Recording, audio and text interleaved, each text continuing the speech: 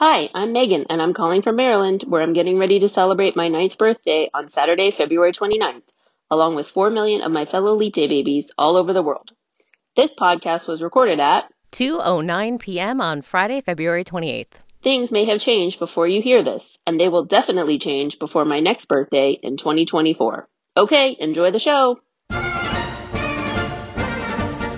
Oh, those Leap Day babies, they always get me. Scott and I were sitting in here being like, 9? It's a really old 9-year-old, 79-year-old. When do they celebrate their birthdays? Is it like the day before, day after?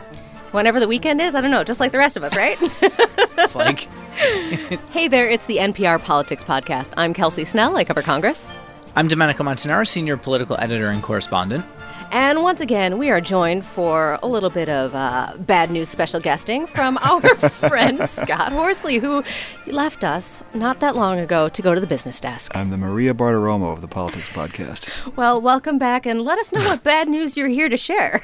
Another down day on Wall Street. The free fall of the stock market continues as investors try to get a handle on how much economic damage the coronavirus might do to the U.S. economy and the global economy. All right, you use the word free fall, but I've also heard dive or slide or correction. Can you explain what those things mean and what this actually is? We've been testing the thesaurus because the market's been falling all week, and we've been looking for new ways to describe it. But a correction is a technical term, meaning the market is down 10% from its recent high. So we entered correction territory yesterday. The Dow was down nearly 13% at the close of trading on Thursday. And as we record this podcast on Friday afternoon, the Dow's down another 921 points. It's been bouncing from way down to a little way down today. It's been down all day, but it's not always been as far down as it is right now. So who knows where it'll end up. But if it's anything like yesterday, the selling accelerated at the end of the day. Still feeling the effects of that Democratic debate, huh? That's what the president blamed it on, right? Well, in part, yes. He said that, yes, it's coronavirus. That is the reason for it. But it's also the Democratic debate because, one of these people could be president and the market doesn't want one of these folks with their ideas to be president. Now, that's clearly not what the market experts are saying. And I think it does highlight the fact that the Trump administration is really nervous about this, not only from a public health standpoint, and obviously that's the number one priority and issue, but always in the back of President Trump's mind, or the front of his mind, is his reelection and his reelection chances. And nothing, when you've got a good economy, when there aren't foreign policy crises, and there isn't some other wild card, a president up for reelection is usually the favorite. But if the opposite is true, or there's some wild card event like coronavirus could be, that certainly has the chance to hamper a president's reelection chances. Scott, I wanted to ask you to kind of put this in context of other downward trends in the market that we have seen, because I think a lot of times people hear the big numbers like that. They can understand that it's probably bad for their 401k, but might not really be able to engage with what 15% means. Sure. And one thing we should all keep in mind is if we are talking about a 401k and you're years or even decades from retirement, this will all be forgotten by the time that it matters. If you're about to retire, hopefully you're not heavily invested in stocks. If you're already retired, the same thing. But these are big numbers, to be sure. To Domenico's point, Mark Zandi, the economist for Moody's Analytics, was giving a presentation to a group of economists here in Washington this week, and he has a election forecasting model that plugs in a bunch of economic variables to see what are the chances that Donald Trump will be reelected. And one of the big variables he watches is the stock market. His base model is that Donald Trump is the favorite to be reelected, but he said that would change if the stock market were to fall 15%. In that case, the Democrat would become the favorite. Now, he was saying this on Monday when the market wound up falling more than 1,000 points, but it was only still at that time a few percentage points. As of this week, the Dow is now down 15% from its recent high, if it closes about where it is right now. Now, Zandi's model flips the probabilities if the market falls that far and stays down for a while. So if it bounces back next week, all bets are off. But as of right now, we are seeing a big drop in the stock market. A virus like this has a pretty strong effect on the economy for a lot of complicated reasons. It has to do with supply chains. It has to do with global markets. It has to do with who's buying what.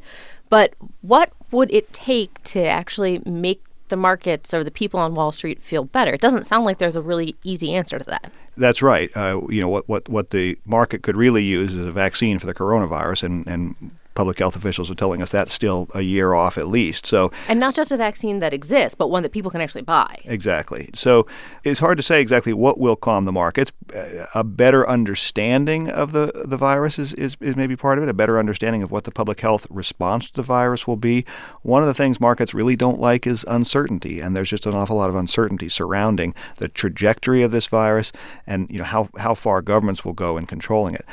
It's not necessarily even the people who get sick that are the drain on the economy. It's the people that, say, stay home from work to avoid getting sick or stay home from work because the government tells them they have to. It's that response by the government that may also affect the economic fortunes. And Domenico, Scott was just saying that there was this prediction from Mark Zandi that if the market drops 15%, that it would have an impact on the election. Is there really an impact here on the election? Is there something that we can quantify or see at this point? Nothing you can really quantify at this point. There have been a couple polls that have shown a dip in President Trump's approval rating slightly. So if you look at that, maybe I haven't seen like a full array of polling yet that shows that. But, if this virus is the thing that's dominating the news and people's consciousness for the next, 3 weeks to a month, you'll start to see that show up in polling most likely. And the Trump administration understands that the president's floor is pretty brittle. He's at a lower approval rating than any president who you would expect with this good of an economy to be at. When he's got an economic approval rating in the 50s and his approval rating overall is in the low 40s, any kind of thing that goes poorly has the potential to threaten to push his approval rating down, and that would in turn wind up hurting his head-to-head matchup with whoever the Democratic nominee is. Of course, we're right in the middle of the Democratic nominating process, and we're still many, many months away from the general election. Obviously, voters are going to be watching to see how the Trump administration and the whole federal government responds to this crisis as well. A really competent response could burnish the president's credentials. But that's something people will be watching. And in a way, it's unfortunate that we are in this very politicized environment because there's a lot of finger-pointing going on, Democrats criticizing past moves by the administration. As you mentioned, Domenico, the president blaming Democratic debates for the drop in the stock market at a time when it would really probably be helpful for the federal government to all be working together. We have a very partisan, politicized atmosphere. All right. Thanks again, Scott, for bringing the positive news of the podcast. We'll let you go start your weekend, and we are going to take a quick break. And when we come back, we'll take a look at Joe Biden's big push in South Carolina. Support for this podcast and the following message come from Google. From Connecticut to California, from Mississippi to Minnesota, millions of American businesses are using Google tools to grow online. The Grow with Google initiative supports small businesses by providing free digital skills workshops and one-on-one coaching in all 50 states, helping businesses get online, connect with new customers, and work more productively. Learn more at google.com/grow.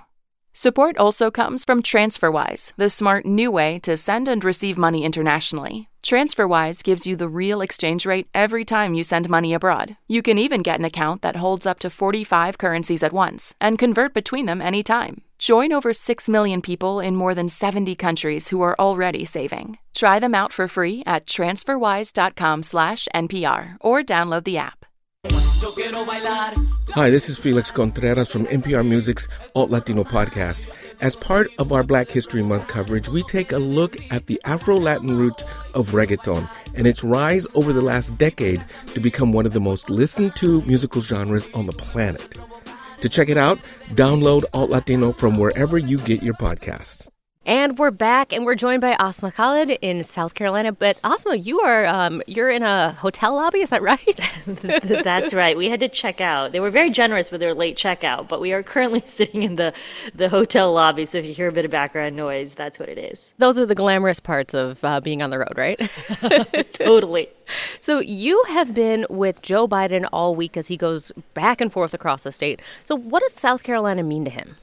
It means a lot to him. I mean, he and his campaign have been insisting for a while that he would do better once this race moved to more diverse states.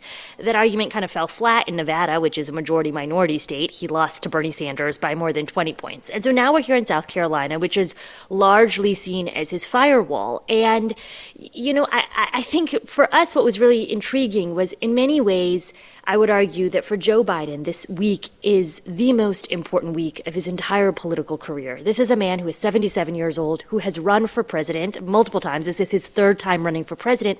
And to date, he has never won a primary or a caucus before.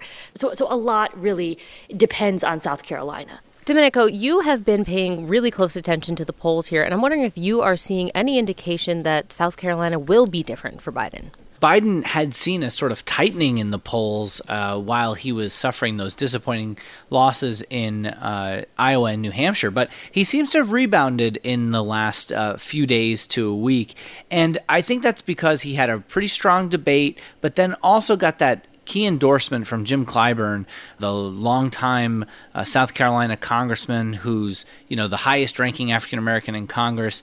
That was probably the best 24 hours that Biden has had in this campaign in quite some time, certainly since voting has started. And Asma, you have been with the Biden campaign for about a week now, right? That's right. And for a couple of those days, we were traveling right alongside him on a press bus that was trailing him around the state as he stopped for rallies, at a barbecue joint. And we just wanted to get a sense of what really his campaign world felt like here in South Carolina. He's really in his element. And the other day, we hopped off of the press bus in Georgetown, South Carolina. It's this beautiful, historic, picturesque city right on the water's edge. And we wanted to get a sense of what folks who were here at this Biden rally to come hear the candidates speak thought of both the primary, but also specifically about Joe Biden himself. And one man we spotted is Jack Scoville. He's the former mayor of Georgetown. We're actually going to try something different in the pod. I want to hear from him, and so let's listen to a longer story that you reported with producer Monica Statieva. Let's listen to it now. Yeah, I'm what's locally called a yellow dog Democrat. Somebody who would vote for a yellow dog before they'd vote for a Republican. So have you decided who you're going to support yourself on Saturday? I'm leaning real heavily towards Joe Biden. I'm kind of here for him to close the deal with me. What do you like about him? I just think Joe's the guy that can beat Trump, has the best chance of beating Trump. We just got back. We were in New Hampshire, Nevada, Iowa, and the vice president did not have particularly strong finishes in any of those three first states. Mm-hmm. What does that make you consider when you're thinking about the vice president in terms of his electability, his ability to beat President Trump? He did pretty good in Nevada, and he still lost by 20 points. Yeah, but that's a caucus. That's a screwy system. That's just not a good system. And I don't know. I mean, again, they say South Carolina's the first, where you have a substantial African-American, electorate, and we'll see. But I think at the end of the day, the moderate wing of the party needs to get behind one candidate, and that's either, at this point, Buttigieg or, What did you think about Buttigieg? I mean, is he anybody he did pretty well in Iowa and New Hampshire. What's bugging me most about him is he's so articulate. I know that sounds crazy, but after I listen to him, I say, God, this guy's just too good, He's just so smart and all. Joe's got that stutter, and he's, stumbles around a lot, but it just makes him more likable. We head inside this historic southern brick building, up a staircase and into a ballroom. Debbie Smith heads the County Democratic Party, and Vanessa Green is a lifelong Democrat in town. Both are still unsure if Biden is the right candidate. Green is African American, and even though Biden insists he has more support with black voters than anyone else, Green says there is someone not on the ballot here that she's also considering. Well, I think that we need to look at Bloomberg. I think that it may come to that. I mean, I think that we might have to hold our noses, but I think that this is going to be a really tough race. So what do you like about Mayor Bloomberg? I think he's a very good manager. I think sometimes he's tone deaf when it comes to people who are different, but he's been a rich man for a long time, and so there's a little tone deafness. But I do think that he is moderate enough to be able to win over Democrats and Republicans. You were shaking your head when she mentioned Bloomberg. So who is your candidate? Well, I'm still undecided. I have narrowed it down. First of all, I got to say, today, seeing Joe Biden up close, he was great. I had my concerns about him, some of his TV appearances where he seemed a little off, but that was the old Joe today. So, what do you like about Joe Biden? He's sincere. You feel compassion coming from him.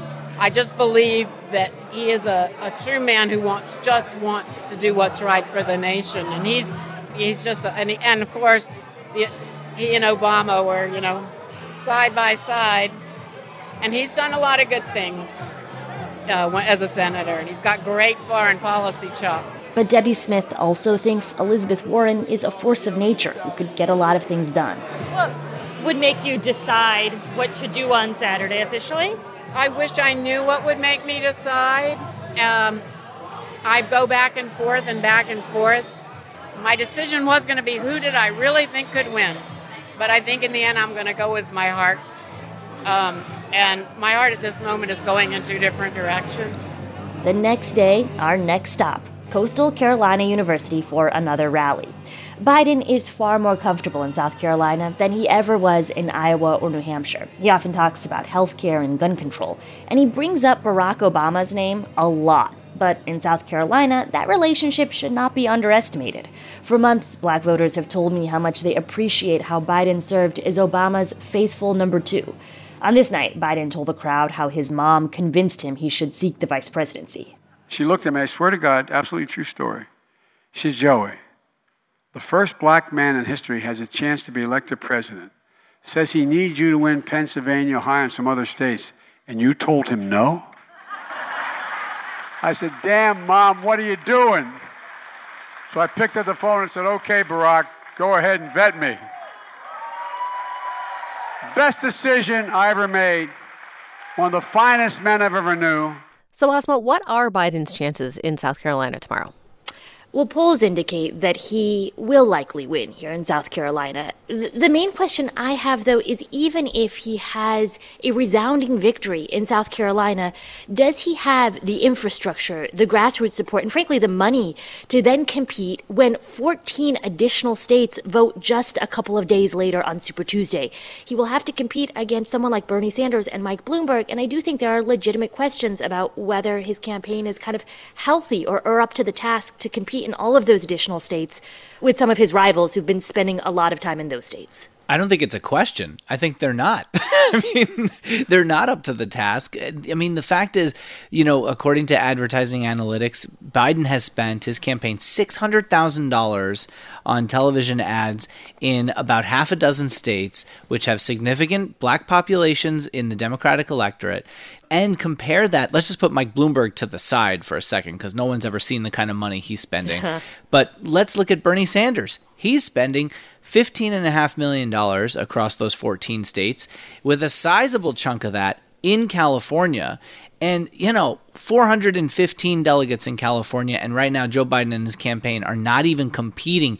That's about 30% of all the delegates at stake on Super Tuesday. They have fewer organizers on the ground, and there just aren't that many days between South Carolina and Super Tuesday, 3 days between the two contests. It's going to be really, really difficult for Biden's team to be able to capitalize on it unless he gets a ton of free media between now and then. And that means he's going to have a very big win on Saturday in order to even have a chance of really kind of trying to compete with Sanders. That totally gets to one of the things that I thought was really interesting about the piece there, Asma, is that we heard from that voter who was saying she was really swayed by seeing Biden in person. But the vast majority of voters don't ever get that opportunity. Their interaction with a candidate is through ads or through TV appearances or through what I guess people on TV say about their TV appearances and their debates. So where does that leave him? I think that is a struggle. One of the consistent themes I've heard about the former vice president is this disconnect between his TV appearances, some of his debate performances, and the persona that they feel, not even so much when he's on the stump campaigning, delivering a speech, but when they personally shake hands with him, snap a photo with him, or just even get a quick moment to share a story with him after the speech wraps up. It's those interactions on the rope line that I often hear most about from voters. But as you say, that's a pretty rare opportunity. And that's even harder to do, to get that one-on-one opportunity on a day when more than a dozen states vote and you're essentially running a national primary. You know, one thing to point out about South Carolina, 4 of the last 6 Democratic nominees have won South Carolina. The 2 who didn't were John Edwards in 2004, who was born in South Carolina, and Jesse Jackson, who won South Carolina, got a huge share of the black vote. And I'm wondering, that was in 1988, and I'm wondering if Biden's campaign and candidacy is looking more and more like Jesse Jackson's candidacy than anyone else, because what Biden had promised was to win white working class voters. So far, he's only won about 13% of white voters without a college degree in the first 3 contests. That part of his coalition is gone. He said he'd do better with voters who were not white overall. Well, he didn't do so well with Latinos, lost them by more than 30 points to Bernie Sanders. Really, the only piece that he's got left are African Americans, unless something changes on Super Tuesday. We are going to have a lot more clarity on all of those questions after South Carolina votes tomorrow. But for right now, we're going to have to leave it there and take another quick break. And when we get back, can't let it go. This message comes from NPR sponsor Indeed. When it comes to hiring, you need help getting to your shortlist of qualified candidates fast. With Indeed.com, you can post a job in minutes, set up screener questions, then zero in on qualified candidates using an intuitive online dashboard. And when you need to hire fast, accelerate your results with sponsored jobs. New users can try for free at Indeed.com/NPR. Terms, conditions, and quality standards apply. Offer valid through March 31st, 2020. Each of us is the star in the movie of our life. But how much of a role do we play in other people's movies? It was a really sort of palpable fear that they were going to reject me or worse. The unseen pressures we place on other people. This week on Hidden Brain from NPR. And we're back, and now it's time to end the show as we always do with Can't Let It Go, when we all share one thing we cannot stop thinking about this week, politics or otherwise. And looks like I'm going to start us off. All right, guys. So my Can't Let It Go went a little bit viral this week, and it is the show Love is Blind on Netflix. Have either of you guys seen this? I wish. I have not watched TV that is non-political in a very long time. Okay, let's preface with the fact that I do not really do reality TV. My reality TV tastes tend towards like RuPaul's Drag Race and Great British Bake Off, but for some reason, this show is really working for me. Basically, it's these large group of very conventionally attractive people from Atlanta are put into tiny rooms that they called pods that are inside of what they call the facility. And they're on opposite sides of a wall. So you go in and you have a quote-unquote date where you talk to somebody you can't see. And the only way that you can see them is if over the course of several dates, you decide to get engaged. And at the end of all of this sounds like an arranged marriage to a person in another country. Right? And then they're supposed to get married after 4 weeks. So, spoiler, some people get engaged after like 3 days. Jeez. Dude, if I'm 24, I don't want to be having kids. Again, I'm not your average 24-year-old. You're like the first white guy I've dated. In just 4 weeks, you'll be at your wedding. Will you say I do to the person you chose, sight unseen? Of course I did. Or are you going to walk away from them forever? Really high stakes. You know, the only advantage to this show I can see, as opposed to, say, The Bachelor, which is another one of those shows where you wind up maybe getting engaged at the end, is at least whoever you wind up with doesn't have to watch an entire season of you flirting and hooking up with other people. Yeah, that's a really good point. You know, there are a couple of takeaways from the show that I cannot shake. Number one is they're drunk. all of the time. Like, I'm not entirely certain that any of these people get engaged sober. Number two, on the same thread, there's at one point where this woman is like having a conversation with the guy that she's like supposedly going to get married to. And he's trying to explain that he's definitely totally stable enough to get married, and he's not at all comparing her to his mom. And she's feeding her dog wine. It's just like, what? It's completely wild. I can't let it go. It's crazy. You have to watch it. This just seems like some like crazy anthropological experiment. Oh, they do call it an experiment. That's all of reality TV. All right, Domenico, it's your turn. What can you not let go of? Okay, I have a pop quiz for you guys. Who is the best-selling country artist of all time? Anyone know? Shania Twain? Close, actually, but nope, not number one. Any other guesses? Okay, the top-selling country artist of all time is Garth Brooks. Oh, that was my second guess. Oh, that was. And what I know is that Garth Brooks showed up in Detroit at a concert of his wearing a very controversial shirt. And you know what it said? What? Sanders 20. Really? Uh-huh. I didn't know he was a Sanders fan. He's a Barry Sanders fan. Wait, and what? That set the internet on fire. Wait. Barry Sanders is one of the greatest running backs in Detroit Lions history. And how did he miss this? His number is 20. But when fans saw this photo of Garth Brooks turn to the camera with a Sanders 20 shirt on, jersey, they, like, fans of President Trump's went bonkers, saying, love your music, can't believe you're into Bernie, that makes no sense. So it wasn't really about Bernie Sanders, it was about Barry Sanders. But it's a pretty good troll. Yeah. I mean, do you think he was conscious of what he was doing? I'm not 100% sure. I got to look into it a little more deeply. Maybe our listeners know. What hole would you have to be in to not know that one of the leading presidential candidates is named Sanders? Yeah, but, you know, you're going to Detroit. You're putting on a concert. You're in a football stadium. Like, the most famous Detroit Lion of the last 25 years is Barry Sanders. So? All right. I suppose the only Sanders I think about tells you, like, how myopic my worldview is right now. That bus life has a way of kind of focusing your attention, Asma. Speaking of bus life, what can you not let go of this week? As you all know, I have a little baby, and he is going to turn 1 year old next month. And I have been gone from him for a really long stretch of time. And I think that no matter what anybody ever tries to tell you, otherwise or not, to be a working mom and to be away from your baby for so long is tough. And Joe Biden said something in his town hall this week, to make it all political again, that has been sticking with me.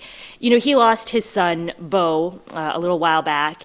He often talks about this, but he specifically brought this up in his town hall in Charleston this week, where he referred to Bo being his soul. And then I saw this tweet that Karen Tumulty, who writes for the Washington Post, put out, and she added her own thoughts. She said, you know, it's a cliche, but it is true. Having a child means your heart will, for the rest of your life, live outside your body. And that's a feeling, I will say, I never fully understood. But I'm away from my little boy these days, and it's tough. How long has it been now? I don't know, Domenico. It's like, I feel so bad that when I come home, he's like not even that excited. He's like making you dinner. He's like, what's up, Mom? Asma, I feel like the celebration of a first birthday is as much of a celebration for the parents who, you know, made it. We survived. Our team has a lot of new parents, and we're all kind of figuring our way through this. And I'm really always very impressed by you guys who are out on the road and having to do that, because I know how hard it would be. And you're doing great. Oh, thank you. Well, we will be having a birthday party here for him, and we can't wait to celebrate when you get back. But for right now, it's a wrap for today. And let's end the week by thanking the team that puts the show together. Our executive producer is Shirley Henry. Our editors are Mathoni Maturi and Eric McDaniel. Our producers are Barton Girdwood and Chloe Weiner. Our interns are Meredith Roden and Maya Gandhi. Thanks to Lexi Shapittle, Barbara Sprunt, Monica Evstatieva, Dana Farrington, and Brandon Carter. I'm Kelsey Snell. I cover Congress. I'm Asma Khalid. I'm covering the 2020 campaign. And I'm Domenico Montanaro, senior political editor and correspondent. And thank you for listening to the NPR Politics Podcast.